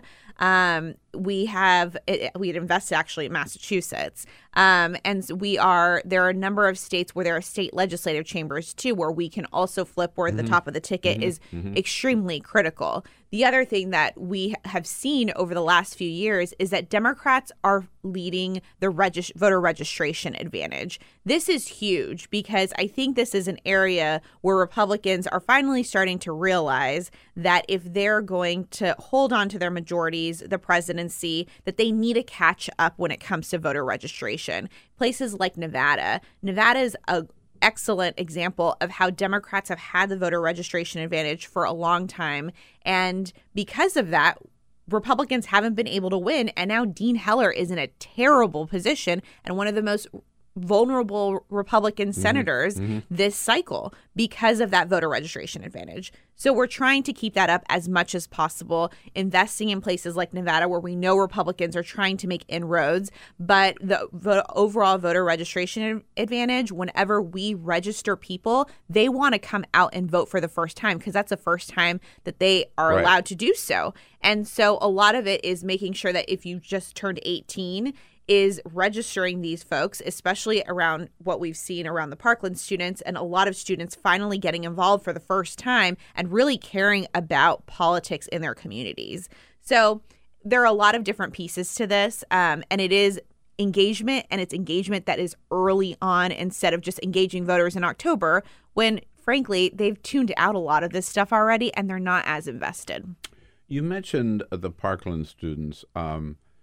Just sort of as a tangent, but I thought one of the most telling moments in the Kavanaugh hearing yesterday was when the father of one of the girls killed at Parkland High School, Marjorie Stoneman Douglas High School, came up and introduced himself to Brett Kavanaugh and wanted to shake his hand, and Kavanaugh just stared at him and turned and walked away. Didn't even say a word. I mean, it's just stunning. What was he thinking? I mean, the guy, he's a grieving father, and he wanted to make a point, I guess, that I lost my daughter, and I hope you will consider voting the right way on gun safety or something, whatever. I mean, the guy was dressed. He wasn't a terrorist, for God's sake. It shouldn't be partisan. Yeah, no, absolutely. No. You have to consider the fact that at some point the Supreme Court is going to have to do something about gun violence. Yeah. Full stop. That's right. It's coming. Right. It's coming. He's going to have to cast that vote, and that's just one guy. I'm sure he just wanted to say, for my sake, please consider this, right, what happened to me and other families. And he wouldn't even give him the dignity of saying, I'm very sorry. It would be awfully hard to get the endorsement and the support of the NRA if you're seen being nice to someone who lost someone to gun violence and wants to see the gun laws changed in America. Yeah. Or shaking his hand. Yeah. God forbid. Yeah. Right. And I have some bad news for Kavanaugh, but if he thinks that shaking someone's hand is a tough decision and is tough, wait until he is on the court making decisions for our entire country. You can't even shake a man's hand who lost a child. I mean, give me a break. That is ridiculous. This is a father. This is someone who has experienced grief, and you can't even have a conversation as an adult. I mean, it's ridiculous. Right. So you had a very exciting DNC meeting in Chicago a couple of weeks ago now, right? Yes. Big changes in the party rules. Big changes in the party How rules. are they going to impact going forward, the midterms or 2020? Well, what happened, there are 4 areas that there are major changes, but let me just talk about the larger areas that I think people will really see changes immediately. One is in superdelegates. Now, superdelegates have always been painted as, they are overturning the will of the people. Superdelegates are coming in and they have decided the presidential election even before any votes are cast. Well, we're removing that perception because we understand this is a trust issue in our party. Whether or not they have influenced any election, which they haven't before, is one thing. It's more of a perception issue. So now superdelegates won't be able to vote on the first round of voting at our convention unless the Democratic nominee comes in with enough votes that superdelegates can't overturn the will of the people. I think this is huge. I think this is big because it goes back to regaining power. Goes back to bringing in younger people, and it goes back to just what the Democratic Party is all about, right? And so this is something that I think took a lot of work on Tom Perez's part. You know, it wasn't just the Bernie supporters versus the Hillary supporters. It was sort of, it won by an overwhelming amount at the DNC, which gives me a lot of hope, and it I think is great for our party. But the other sort of big changes that aren't really talked about as much, if you're looking at caucuses specifically, you know, caucuses are great they can motivate people in the party. But when it comes to workers, if you are working the night shift, and especially if you are working in the casino industry in Nevada, you can't go caucus unless you win the employer lottery, right? And your boss allows you to go and caucus. But that rarely happens. Caucuses are not democratic. I mean, I've been on this horse riding this horse for a long time. They're not. I mean, who has 3 hours? I mean, you're lucky if you can squeeze in between taking care of your kids, picking up your kids, dropping them off, getting home from work, whatever, right? You're lucky if you got 5 minutes to go out and vote or 10 minutes to go out and vote, right? The idea that you can go for 3 hours and go through this whole meeting and listen to these other, I mean, no, I'm sorry. It may have worked at one time, you know, in a town hall in the colonies. Well, it doesn't work today, and so I'm really glad that the party moved to strike down these caucuses. Well, and we're moving to more like primaries. Military members of the military can't vote because they can't get there, right? Yeah, and that's been a big problem. And you will still see caucuses in places like Iowa and Nevada, but you have to allow for absentee voting, which I think makes our party more inclusive. And then for the states there are states that had caucuses and primaries. You get both. Yeah. Texas was one of them. They had the Texas two-step for a long time. Now a lot of these states are moving to just primaries. So where there are caucuses, they are more accessible. Where they and then there are states that are moving. Minnesota is one of them as well. Are moving to primaries. Colorado is another one. Yeah. Which I think that will make our party more inclusive and is huge if you're looking towards 2020. I mean, it puts our nominee in the best position possible. But then if you're coming out and wanting to vote in the midterm elections, that trust, we're rebuilding that trust so that people start voting for Democrats and continue to vote for Democrats in November. Right. Is there still, do you feel, I keep seeing stories about the Bernie wing versus the Hillary wing of the Democratic Party. This is 2016 will never go away. I know, it just seems that way. It is. I will say that people like to make this a war about Hillary Clinton and Bernie Sanders when Hillary Clinton and Bernie Sanders have not been on the ballot. I think that there can be something that is further from the truth. I think that whether it's the reforms where all Democrats came together, or whether it is some of these races, you know, like Andrew Gillum, for example. Yeah. Yes, Bernie Sanders campaigned for him. That's fantastic. He was also a Hillary Clinton surrogate. I think we have, while a lot in the media don't like to move past the Bernie Sanders Hillary Clinton narrative because it is a sexy narrative, voters have. And voters are voting because of the actual candidate. And that is why Democrats are winning. They're not winning because of the 2016 and because of who they endorsed or supported in 2016. We're winning because we're actually winning on the issues. Yeah. No, I think you're absolutely right. That narrative is getting old. I mean, I was on MSNBC, I guess, the other morning. We were talking about Andrew Gillum, and they said, oh, he's so far left. He's an extreme lefty, you know, a Bernie Sanders guy. I said, wait a minute. He was a Hillary delegate. He supported Hillary against Bernie in 2016. He was a Hillary delegate to the convention. Mm-hmm. He was a Hillary surrogate during the campaign, right? Mm-hmm. You know, he just represents the future of the Democratic Party. Exactly. Right? God forbid we have young people running in the Democratic Party and winning. They're running now and they're winning. Okay. Xochitl Hinojosa. Yes. Great to see you. Good to see you too. Thanks so much for all that you're doing over there. You can follow, of course, it's Democrats.org, right? Yep. Democrats.org. Pema Levy joins us next from Mother Jones. Quick break, and we'll be right back. This is the Bill Press Show. On a Wednesday, September 5, the Bill Press Show. Here we are, live from our nation's capital and our studio on Capitol Hill. We're brought to you today by the International Brotherhood of Teamsters, those good men and women of the Teamsters Union.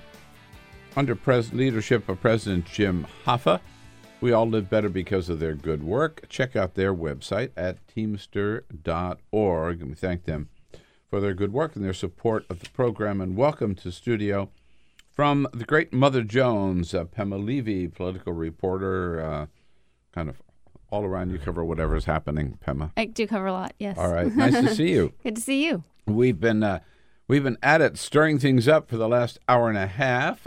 Peter, with a few comments here. Yes, indeed. A couple of comments. We'll go to Twitter, at BP Show, at BP Show. We talked a lot about Ayanna Pressley winning last night in Massachusetts. A couple of comments on that. Phil points out, as you pointed out, this used to be John F. Kennedy's seat. Phil points out the best factoid is, while the boundaries have changed over the years, that district was once held by John F. Kennedy, but also by Tip O'Neill. Tip O'Neill held that seat as well, according to Phil on Twitter. Also, here is somebody who is not thrilled with Ayanna Pressley's win. G. Kane says Pressley's win is Democrats eating their own. Capuano was a pretty strong progressive. It's sad to see him out. Democrats should focus on the Republicans and not their own. Well, I disagree. I like my Capuano. Sure. I always have. But this is a time when one generation has to move aside and make way for the next one. Absolutely. And one final comment from Luna on Twitter says, Trump must be impeached so that he can be prosecuted outside the presidency. Then pack the court. Democracy must be restored. If you have a comment on any topic at any time, of course, you can always find us on Twitter at BP Show, All right. So, Pam, have you read the Bob Woodward book yet? I've read the excerpts. It's not even out yet, right? Exactly. But it is certainly stirring things up. Yes. Very, very much so, with some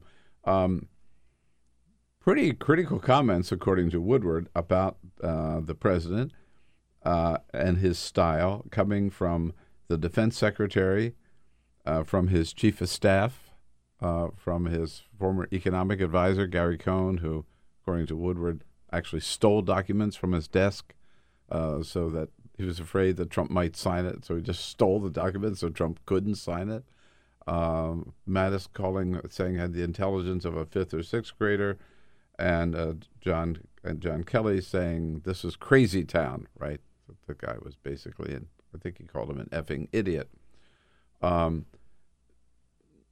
Not so much different from what we heard or read in Michael Wolff's book, Fire and Fury. It's really not. I think, if Woodward had come out with a book saying, everything's fine, it's a well-oiled machine in there, and everyone, just does everything that Trump says and respects the president, that I think would have been a bigger surprise.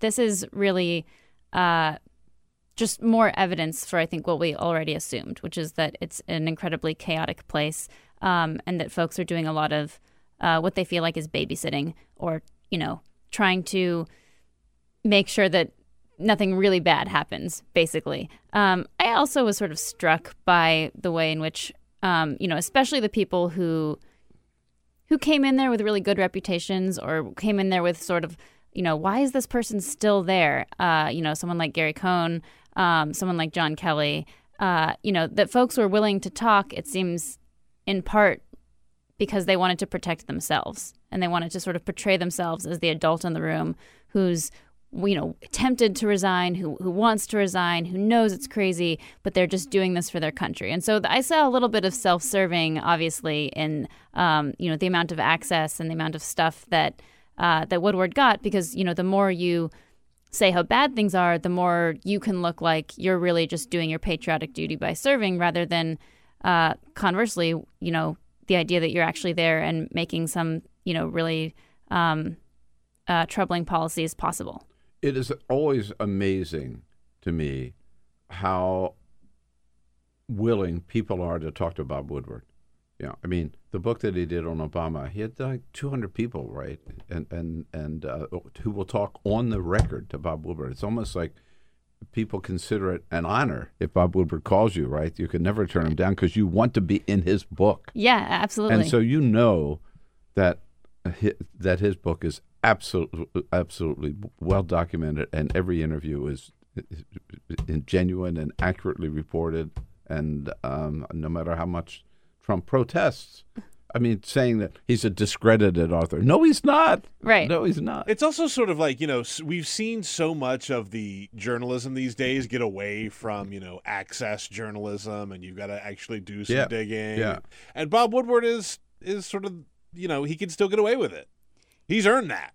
He has this interesting reputation, and has for decades, which is that he sort of goes in, he talks to all the important people, and then he just writes down what they says and publishes it. He's not necessarily known for the super insightful analysis or my own take. And I think often that can be frustrating to people who are like, why were you just a stenographer here? We wanted more. But in this case, it works perfectly, right? I mean, in this case, these people are saying really, outlandish and shocking things, even though they're not necessarily unexpected. And his job is just to present it to us and, without any, dressing up.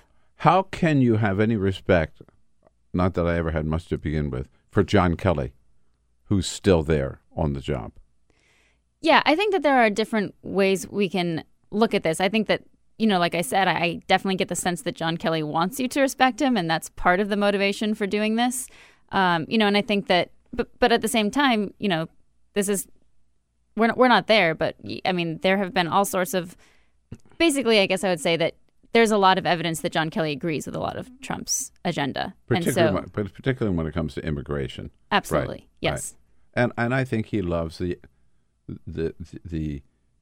everything that goes along with White House privileges and being chief of staff to the president of the United States and the travel and meeting all these foreign leaders and all that kind of stuff, being in the front row at the John McCain Memorial Service. I mean, he's like a big deal, right? I think he likes being a big deal, but I don't think if he had any self-respect, he'd be out of that building. Yeah, I think that in a flash. You have to sort of evaluate with each job. I think that, people have talked about someone like Mattis as potentially staying in there because they really are trying to make sure that we don't start a war. Yeah. Yeah. And then there's someone like John Kelly who there's a lot of evidence that they are really on board with Trump's policies, that they really, agree with his approach, that there's a lot of sort of that they're pretty simpatico in a lot of ways. Right. So the one initial complaint, the only complaint that Donald initially, now it's changed, that Donald Trump had with the book was that Woodward didn't talk to him. Right, and so they had this classic phone call recorded by Bob Woodward with Donald Trump's permission, where the only point that Donald Trump is making is, why didn't you call me? Why didn't I get to talk to you? I'll speak to Kellyanne. I am a little surprised that she wouldn't have told me. In fact, she just walked in. I'm talking to Bob Woodward. He said that he told you about speaking to me, but you never told me. No. Why didn't you tell me? I would have been very happy to speak to him. All right, so what are you going to do? Well, so I have another bad book coming out. I love that. Yeah, big dog. I mean, it's just sort of classic Trump, right? On the one hand, he hates the media, and he knows that attacking them is like a big part of how he, keeps his base happy. And then on the other hand, he craves media attention and approval at all times, and that's why he, welcomes the New York Times and such into his office and gives them these long interviews and calls them up and engages with them quite a bit and obsesses over the news as well, because he has always sort of craved that validation. And it's sort of like he knew he was being recorded, right? So he's putting on a show. He's putting on a show, right? Like he asked Kellyanne Conway a question. He doesn't even let her answer. He's like, this is the Donald Trump show. Right. Yeah. And then after complaining that nobody told him, at the very end, he admits that was a lie, too. Senator Graham said he had talked to you about talking to me. Now, is that not true? Senator Graham actually mentioned it quickly on one meeting, and we'll see, that is true. That is true. Okay. So he did know about it. Right. Yeah. That's very sweet. He doesn't even really care to, dispute it. He just wanted to get his line in. He's just like, oh, you caught me. Yeah. It's almost like he's a compulsive liar. Yeah. How about that? Right. As I've mentioned, Bob Woodward says, tells all the things about how chaotic the White House is and all the bad things that people very close to him tell about Donald Trump. That's one book, okay? Here's a book that tells you what we should do about it. This is my book that comes out next week. Companion book to Bob Woodward. We didn't plan it this way, but it works out this way. Trump must go. The top 100 reasons to dump Trump. This makes the case conclusively, hard-hitting, but factual. And one reason, by the way, to keep him. Check out our website at billpressshow.com. Find out all about this and where you can get a copy and when it comes out and all that good stuff. Trump must go. Top 100 reasons. So Bob Woodward and I give Donald Trump... You'll have a joint tour. Is that right? We should. Yeah. Joint tour, yeah. Give him something really to worry about. You have a story this morning about hacking, and it's still going on in 2018. I thought we fixed this in 2016. We condemned Russia for doing it, and we made sure nobody could ever do it again. Right? Right. Exactly. I was shocked too. I thought we had taken care of the problem. No. Hardly. What's going on? Exactly. So I guess I came to this story basically talking to folks about 2016 and what we've done to make sure that we don't have a repeat of that. And people have said, well, first of all, in no way has Congress or the federal government done enough to stop this. But there has been an acknowledgement, for example, that the Russians were able to flood Facebook and other social media platforms with disinformation, and that's a problem. There is an acknowledgement that the Russians did penetrate voter registration databases, for example, and that is a problem and that we need to address it. And the Department of Homeland Security has been, to their credit, really trying to help states fortify themselves. There has been not a single hearing on the fact that Russia targeted political parties and campaigns, and that arguably that was the most effective hack that they did in 2016. When they went into the DNC and leaked their emails, when they got John Podesta's emails and leaked those. I mean, that was really, weaponized influence work.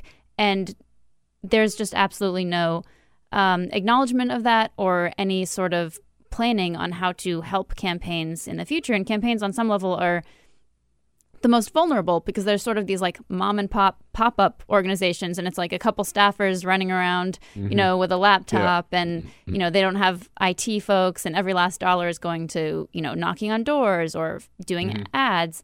And I basically, the more I talked to people, the more they just said, it's a disaster out there. Security is nowhere. Folks are not getting the help that they need. They don't know how to fortify themselves, and Congress has done nothing. They haven't even, I spoke with the chief technology officer at the Democratic National Convention, who's really worried about this, and he's told me, I don't even, if acknowledging the problem is step one, they haven't even acknowledged the problem. So it's, we have seen campaigns hacked this year. I was going to say, is there evidence that hacking is taking place? And do we know it's foreign agents, or could it just be troublemakers in the United States? Yeah, so we do know that the Russians attempted to hack three campaigns so far. We have been told that those attempts were unsuccessful. Claire McCaskill, if you'll recall, was one of the targets. She said it was unsuccessful. She's, I don't know. We just have to take her word that it was unsuccessful. Well, maybe we'll see. And there were two campaigns in California, both in critical swing districts, where they have acknowledged that that the campaigns were hacked. I don't think that there's public evidence right now linking that to Russia. One of them was a Democrat who was challenging Dana Rohrabacher, who is a Republican in Congress who's sort of known as Putin's favorite congressman. So it would make sense that the Russians would be interested in meddling there. And so, Russia has a vested interest in making sure that Republicans maintain Congress. I was just going to say, in 2016, their goal was to help Donald Trump win the White House. what is the, if they, to the extent that they're hacking this year, is it to keep Republicans in control of Congress? Is that? Well, the senator we know who was targeted was Claire McCaskill. That's a race that could determine control of the Senate. This is someone who's been very critical and vocally critical of Putin. And you have to think that if Democrats get take control of either house, they're going to do things that Russia doesn't like. They're going to want more sanctions. They're going to want more investigations. They're going to want Trump's tax returns, which may show that he has money from Russians. So they might want to hold some hearings. Exactly. So there's definitely an interest there, I think, to keep Republicans in control. I'm not privy to Putin's internal machinations here, but I think that's a logical conclusion to make. One other example of attempted hacking, we talked last week with the chairman of the DNC, Tom Perez. Yet again, this just in the last month or so, there was an attempt to hack into the DNC system, which the chairman said was unsuccessful also, because they put some new security measures in place since 2016. Yeah, the DNC has done some significant, hiring of some folks that from what I gather are really smart, really good folks. But as they've told me, they've got thousands of people campaigning. They can't really keep track of it. Everyone's using different tools, different platforms, different emails, different protocols, and they just need some federal supervision here. Have the IT companies done enough to block ads that could be coming in from the same sources? Yeah, that's a really good question. I don't know. I don't think anyone has done enough at this point. Certainly there's, an awareness, like I said, of the sort of social media side of things, that sort of influence. Yeah, all they did the last time is after the fact, they said, oh, look at all these hundreds and hundreds of ads that happened to slip through that we didn't catch. Right. No, they're definitely. Is that still going on? My understanding. Well, they're definitely cracking down on it. So if they're cracking down on it, then yes, it's still It's still going on. And we'll just have to wait and see how much of that starts to flood the zone and how good they are at staying on top of it. I have a prediction. They're not very good at staying on top of it. That's the answer. I mean, this slipped through their fingers the first time around. There is a large number of politicians even that really don't care if this gets fixed or not. I mean, not only do some of them not care, I think they have a hard time understanding it. I think that's the better answer. Yes, I don't think they understand. I think they really struggle to. But I think that you're right that private industry can do some stuff. So I've talked to folks who said, right now, some people hardly know what two-factor authentication is, much less how to turn it on. Well, what if it was just the default? What if when you started a Facebook account or a Google account, two-factor was what you got, and if you didn't want that, you had to go in and opt out of it. That would instantly make everyone more secure. So there are some basic things that the tech companies can do to make sure that sort of basic phishing scams and such are unsuccessful. Pema Levy with us from Mother Jones, motherjones.com. Have you ever seen a congressional hearing, speaking of hearings, like yesterday's Senate Judiciary Committee hearing on Brett Kavanaugh? You knew things were going to explode from the very first words out of Chuck Grassley's mouth. The chairman, just trying to say hello and what this hearing is all about. You can't even finish the sentence before Democratic Senator Kamala Harris makes a point. Good morning. I welcome everyone to this confirmation hearing on the nomination of Judge Brett Kavanaugh. Mr. Chairman. To serve as Associate Justice. Mr. Chairman, I'd like to be recognized for a question before we proceed. Yeah, then that continued about like that for over an hour, I think. Oh yeah, right. Yeah. Where he said, "You're out of order. You're out of order," and then he kept banging the gavel, and Democrats were just not paying any attention to him, And the point was, you dropped 42,000 more documents in the middle of the night, right? And you expect us now to start this hearing without having had a chance to review all the evidence before the committee. Yeah, I think that politically it makes sense as a strategy, right? I mean, Democrats don't have a lot of leverage here, but they need to prove to their base that they're really trying. And they need to sort of get their base motivated over this nomination and sort of, show the ways in which they don't think that this has been done fairly, and the way in which Republicans are sort of rushing this. And so it makes a lot of sense. But there was also, I think, beyond the politics, you could see a lot of concern and anger at the way this has been carried out and the way that it has been rushed without access to a huge amount of documents on Brett Kavanaugh. In terms of, and the issue, there are the policy reasons for voting against him and then the procedural reasons for, like, particularly in light of what happened to Merrick Garland, for rushing this and not giving everybody a chance to review these documents. So the whole issue is not the documents, just a lot of discussion about that yesterday because of the timing of these release.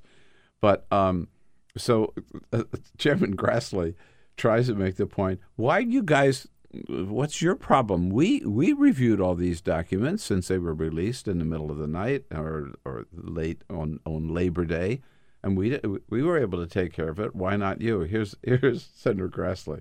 The majority staff began reviewing the documents as soon as they arrived and has already completed its review. Yeah. So we looked at all 42,000 pages. Senator Sheldon Whitehouse from Rhode Island says, no. Don't try to pull that over on us. Here he is. For the record, that's a rate of 7,000 pages per hour. That's superhuman. Yeah. That was a great point. Right. And also, it was on Labor Day. I know, it was on Labor Day. Are they really going to stay up all night on Labor Day to look? No, they're not. No. Well, and also, how you're trying to, make sure that you don't, sometimes the things that you want to catch are just like a sentence and a whole email and stuff. And how you got to be, doing some serious speed reading, to get through that many, for sure. White House made another point during the hearing in which he said, if we were in a courtroom and one of the parties had done this document dump the day before the trial, the judge would grant a continuance. We would be given time to read them. Sure, if not a mistrial or whatever. Yeah, right. No, there was no way that they could pretend this was a fair hearing yesterday.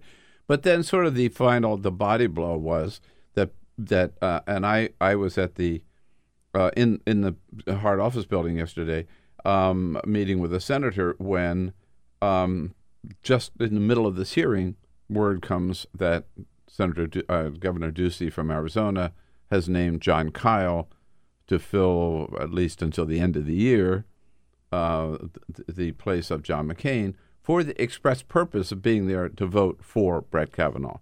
Right. Which kind of was a final nail in the coffin in terms of attempts to block him. Well, I wouldn't put it that way because in theory, there are these two. In theory, we have Susan Collins and Lisa Murkowski.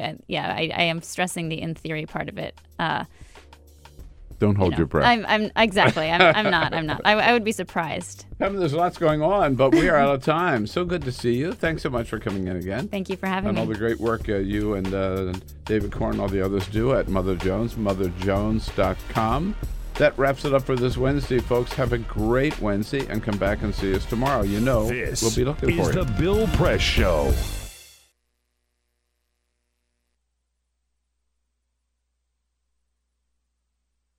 Look around. You can find cars like these on AutoTrader. New cars, used cars, electric cars, maybe even flying cars.